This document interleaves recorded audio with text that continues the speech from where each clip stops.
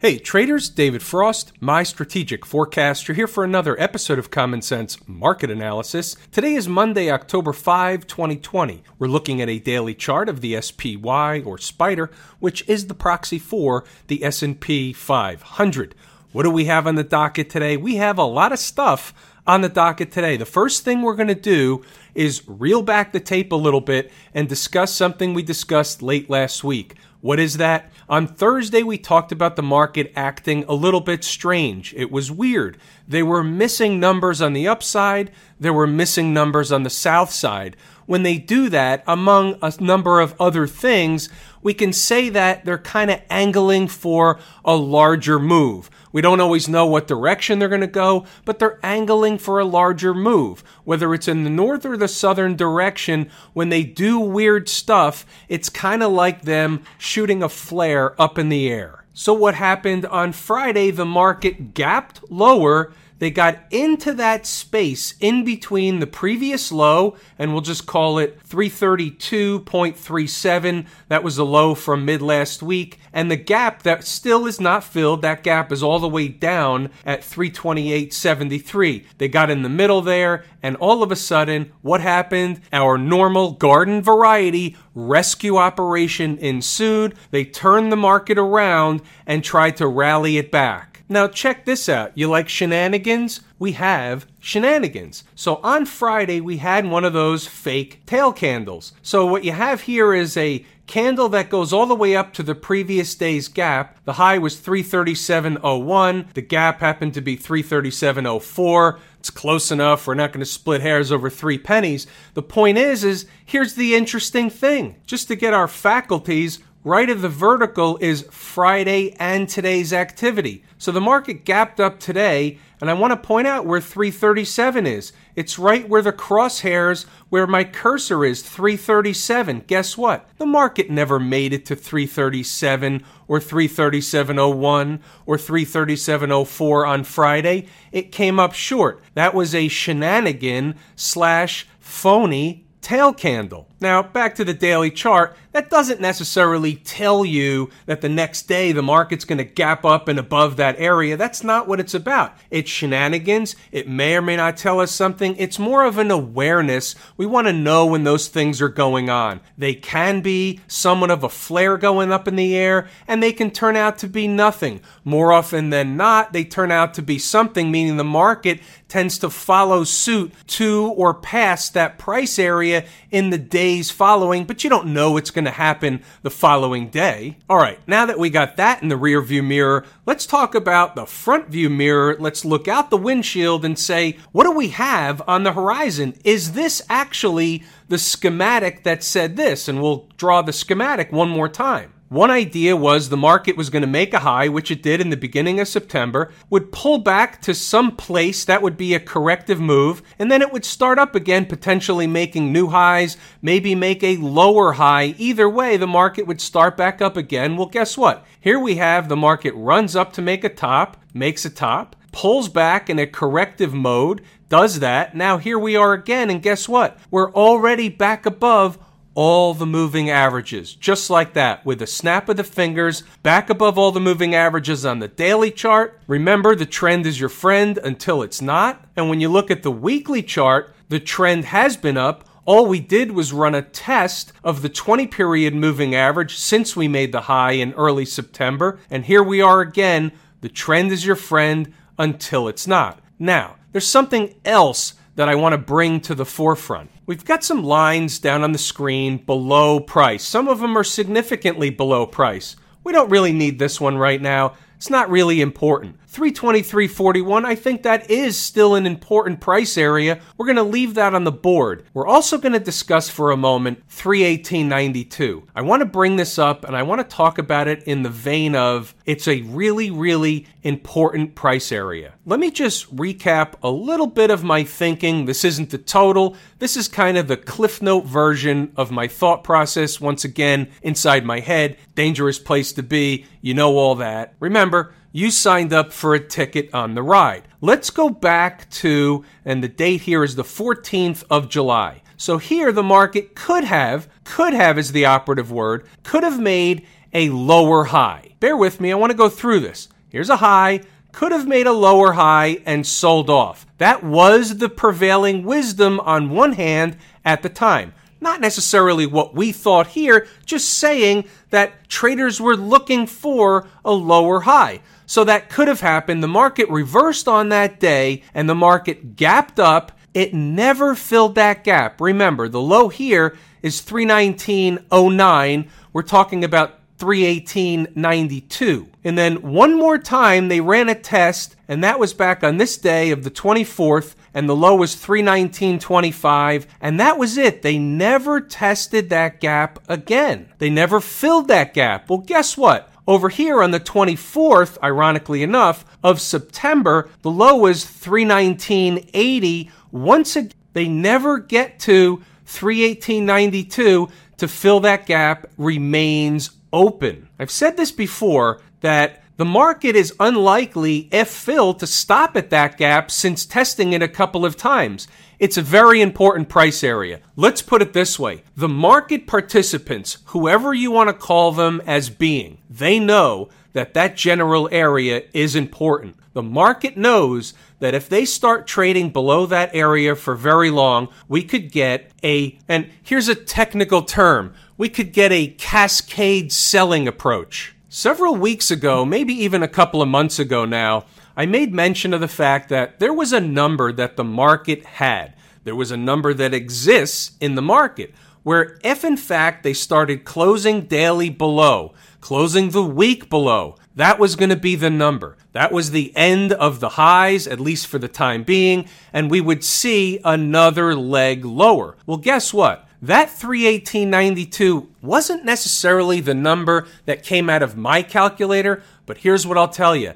It's pretty damn close, and here's the deal. The fact that it's pretty damn close, and pretty damn close to be saying it 3-4 times, it's close enough to where I have my number, the market has this 318.92, they're really, really close. We're using that as a bogey. Just want to put it out there. I'm not saying we're going to trade down there tomorrow. I'm not saying that at all. I'm just saying when we do trade down there, remind me to bring that up again. What about inside the numbers? What do we got going on there today? Well, inside the numbers, and the market for that matter, was a pretty much slow motion grinding operation today, yet it did follow the predetermined schematic for the most part. All we had waking up Monday was a wake up green kind of day, and the realization that if the President of the United States can get the thing, the coronavirus, then anything goes, stay safe. Now let's get over to the market and the early thoughts. Let's go over the early thoughts. We have a Monday morning floater on our hands. What's a floater?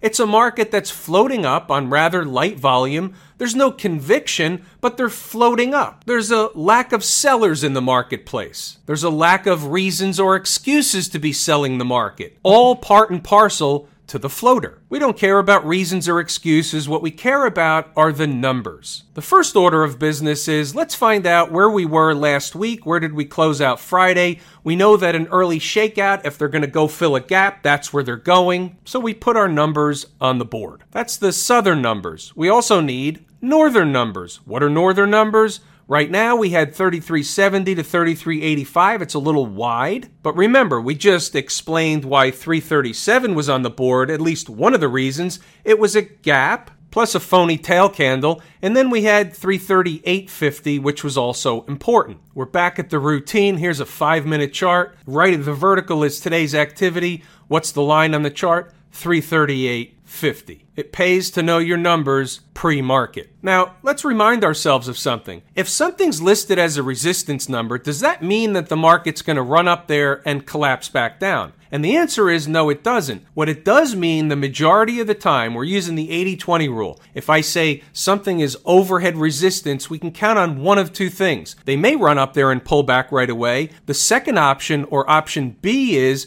they may run up there and then just run sideways any time off the clock. That's still resistance. If they do that and they do the sideways eating time off the clock thing, the next thing that enters our mind is what's going to happen next is they're building energy to make another push or a continuation leg higher, a la what happened today. Keep that in mind as you read through the remainder of the notes. Moving right along. Let's keep going here as the day gets underway, as the week gets underway. We have a quiet opening on our hands a la the 941 post. We're already thinking about, and that's because we're getting a pretty large gap up on a Monday morning, we start thinking about a mid-morning pivot. I'll move up the notes. What you can do is pause the video and go back to the notes and reference the prices and then go back to the charts and see exactly what happened after the fact. I urge you to do that. Double check the work. What you'll see happen throughout the day is really coinciding with what was discussed in the notes. What we were saying is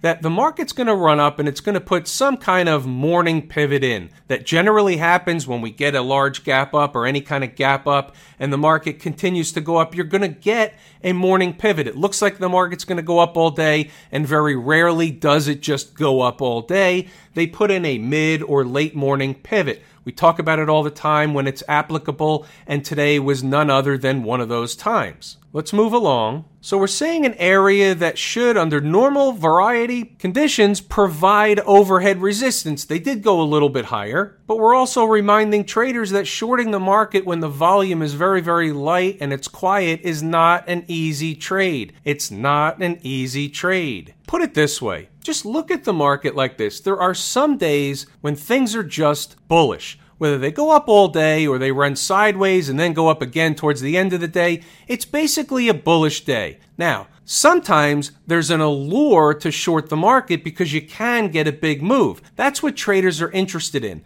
Traders are interested in a big move that happens quickly. That's the business of trading. That's nirvana. We want that. But sometimes it's not worth the risk. Sometimes it's not worth the trade. Think of it like this. You're in a casino and you're at the craps table. There's 10, 12 people around the table. Somebody's going on a run. They continue to roll the numbers. Everybody's making money. They're cheering it on. They're having a drink. They're having a grand old time. There's always going to be a guy sitting in the corner, standing in the corner by himself on the don't pass line that's betting they're going to crap out. Eventually, they're going to crap out. The question is, how much money are they going to make and he going to lose first before they crap out? Sometimes you just don't want to be the guy on the don't pass line waiting for him to crap out. It's one of those things where there's a time and a place. Didn't feel like today was the time and the place. What it felt like, and you're going to see this, it felt like the market was going to run sideways,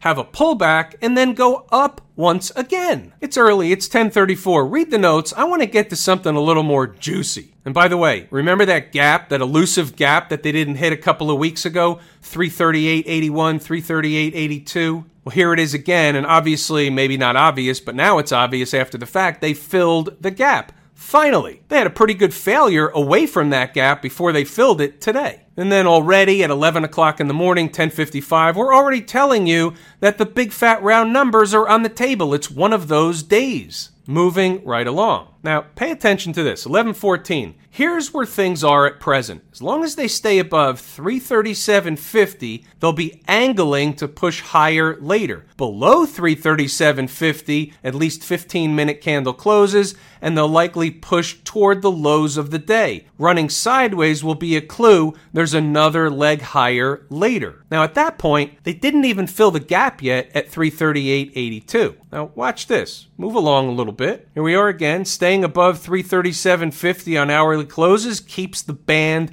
playing on.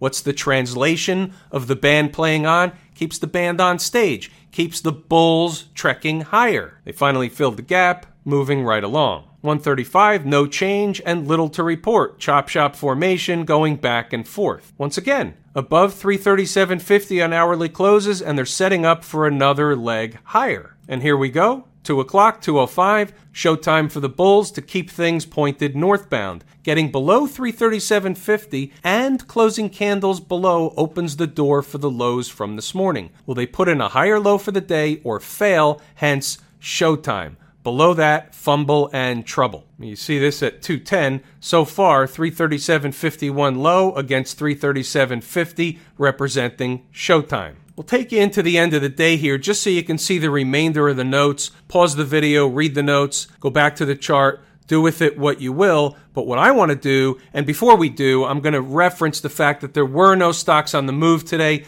Nothing hit their objectives. In fact, we can go down to the actual list of, there were 3 on the board, Wynn, Duke, and DraftKings. Nothing hit their number. The numbers weren't close. There was nothing moving at the opening bell. It was what we called a floater, right? So when you get a floater, not a lot of stocks are trading into support, but we have earnings season coming up in a few days. Have no fear. Companies are going to start reporting their numbers, and guess what? Stuff's going to be moving. Now, let's get our faculties once again. Here's a 15-minute chart of the SPDR, SPY. Right at the vertical, today's activity. When the market was up here, we were talking about 337.50, saying that was really the line in the sand. That was going to be showtime. They have to stay above it. Close 15-minute candles above it. They have to close hourly above it. What was the low in the afternoon? 337.51. When you see something like that happen, and I've put a number on the board that's right there, within a penny, and the market starts trading away from it, you put 2 and 2 together and say, hey, they just came down to run a test of an important number. They turned around, and they're going back in the other direction. What did we say was going to happen after that? They would make another leg higher. What was on the table? The big fat round numbers. What was the high of the day? 339.96, 339.94 in this candle, and in this candle, 339.91. 340 is a big fat round number, came within pennies. What did we say earlier in the notes? If you read the notes, you read this. Sometimes they come up short by a little bit. Sometimes they spike it through. You never know which one it's going to be. That's why, for example, when you're trading to one of those numbers, you don't wait for them to spike through. You exit the trade before they get there. Don't be the chaza. What's a chaza? A pig that doesn't fly straight. It's also a greedy pig. So once again, we have no choice but to put this on the table. How do you like dem apples? If you're active in the market during the trading day and not participating inside the numbers, you're a little whacked out. Check this out. We'll have a little fun with some numbers. As you know, I like numbers. Inside the numbers is $129 a month. On average, there's 22 trading days in a month. If you put those two numbers together and you try and figure out what inside the numbers cost per day, it's less than $6. $5.86 a day. It's not worth it if you have the numbers. If you don't have the numbers, then what are you doing? Just to wrap up the daily chart, what's the next big time objective up north from current price? 345. What's somewhat magnetic from where current price is? 343, which is about 30 S&P handles above, and then 345, which is 20 more handles from that. How long could that take? They could be there tomorrow. What about Turnaround Tuesday? What happens if we wake up red on Turnaround Tuesday? You have the 50-period moving average and today's low. That's essentially the bogey. As long as they stay above the 50-period moving average, 336, today's low, then it would just be a garden variety pullback. Below that, and we have to start looking at the gap from last week and the fact that today may have been just a fake out. What about Camp IWM? What about fake out? Well, Camp IWM says today wasn't a fake out. Up $4, over 2.5%. That's not a joke. It's not a fake out. It's a bull move in a growth index where money goes to find growth. That is not a garden variety move in the IWM. What do we know about the IWM is my favorite market leading indicator, which is why we pay attention. The IWM was up over 2.5% today. It's a puzzle piece, and guess what? Squarely on the table. How far away is resistance? Not that far away. Look where you are. You're coming up against double top zone. Between 158 and 160 is overhead resistance. What about the folks down at the transportation department? IWM is my favorite market leading indicator. Transports are in second position. They were threatening the 20-period moving average back and forth, riding it last week and the week before. Well, guess what? Squarely over it. Can't be or shouldn't be a one-day wonder, so we're not going to call it a one-day wonder. What we're going to call it is above the moving averages, the trend is your friend. And guess what? This market's not even close to breaking trend. We've talked about the weekly chart. We know some numbers that are vitally important to the weekly chart. Based on a weekly close, we're nowhere near them right now. This is a bullish chart in an uptrend. It is what it is. We talked about this last week too. If the transports are headed north, or they're at least not falling apart, it's a proxy for the economy. It's the market's way of telling us that the economy, or at least the market, doesn't believe that the economy is going to crack anytime soon. Don't shoot the messenger. We're the umpire calling balls and strikes. When things change, if we wake up tomorrow and the transports are down $500, we're going to have a different conversation. We address the market that's in front of us each and every day. That's the way we find success. Not projecting what might happen, not imposing our will on the market, not installing our biases on the market, just calling it like it is. Balls and strikes. Any different story in the Qs? No, up 2%. Again, nothing wrong with the market when it's up 2%. Nothing wrong with the market when they're above all the moving averages. As far as these charts are concerned, we made a top. They had a pullback and a corrective move. How long did it take from the top until the recent pivot low? About 15 trading days? About 3-4 weeks? We've had that discussion before.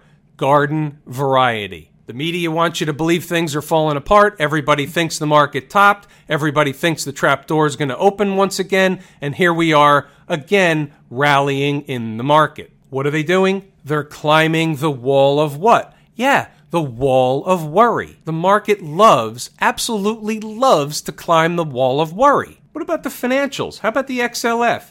Let's talk about this for a moment because I was pounding the table at 23. I know a lot of traders purchased the XLF around 23. It's now 24.70 on close.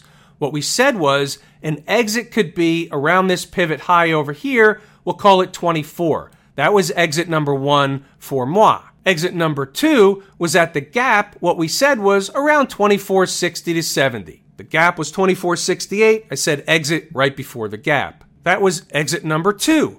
Do I have another exit left? And the answer is yes, I do. The rest is absolutely, and we talk about this all the time, the rest is absolutely a risk-free, emotionless trade. Will there be resistance at 25? And the answer is yes, there will. 25 and a quarter is going to be my final exit on this trade. Could it go higher? Maybe. I'm not looking to marry it. I would call that a nice trade and move along. And by the way, the financials up 1.65% today is no slouch.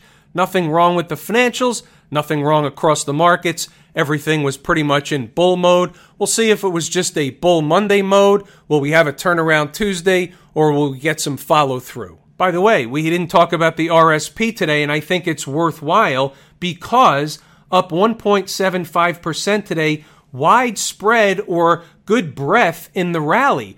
This is the equal weight index, the S&P equal weight, which means that across the entire S&P, you had widespread participation. That's a positive for the market. Be the umpire, balls and strikes. Smash mouth, a good proxy for the tech sector. The Philadelphia Semiconductor Index up $6.25 today, over 3.5%. Is there anything wrong with this market? Absolutely not. However, will they run into overhead resistance pretty soon? And the answer is yes, they will. About 181, 182, there will be overhead resistance. Doesn't mean they won't make new highs, just means they will likely have to eat some time off the clock first. Have I told you how much I appreciate each and every one of you? Without you, these videos are not possible. That is true and accurate information. We're going to pull the ripcord here today. It's everything I wanted to and intended to discuss. I'm David Frost, my strategic forecast. Thanks again for tuning in to another episode of Common Sense Market Analysis.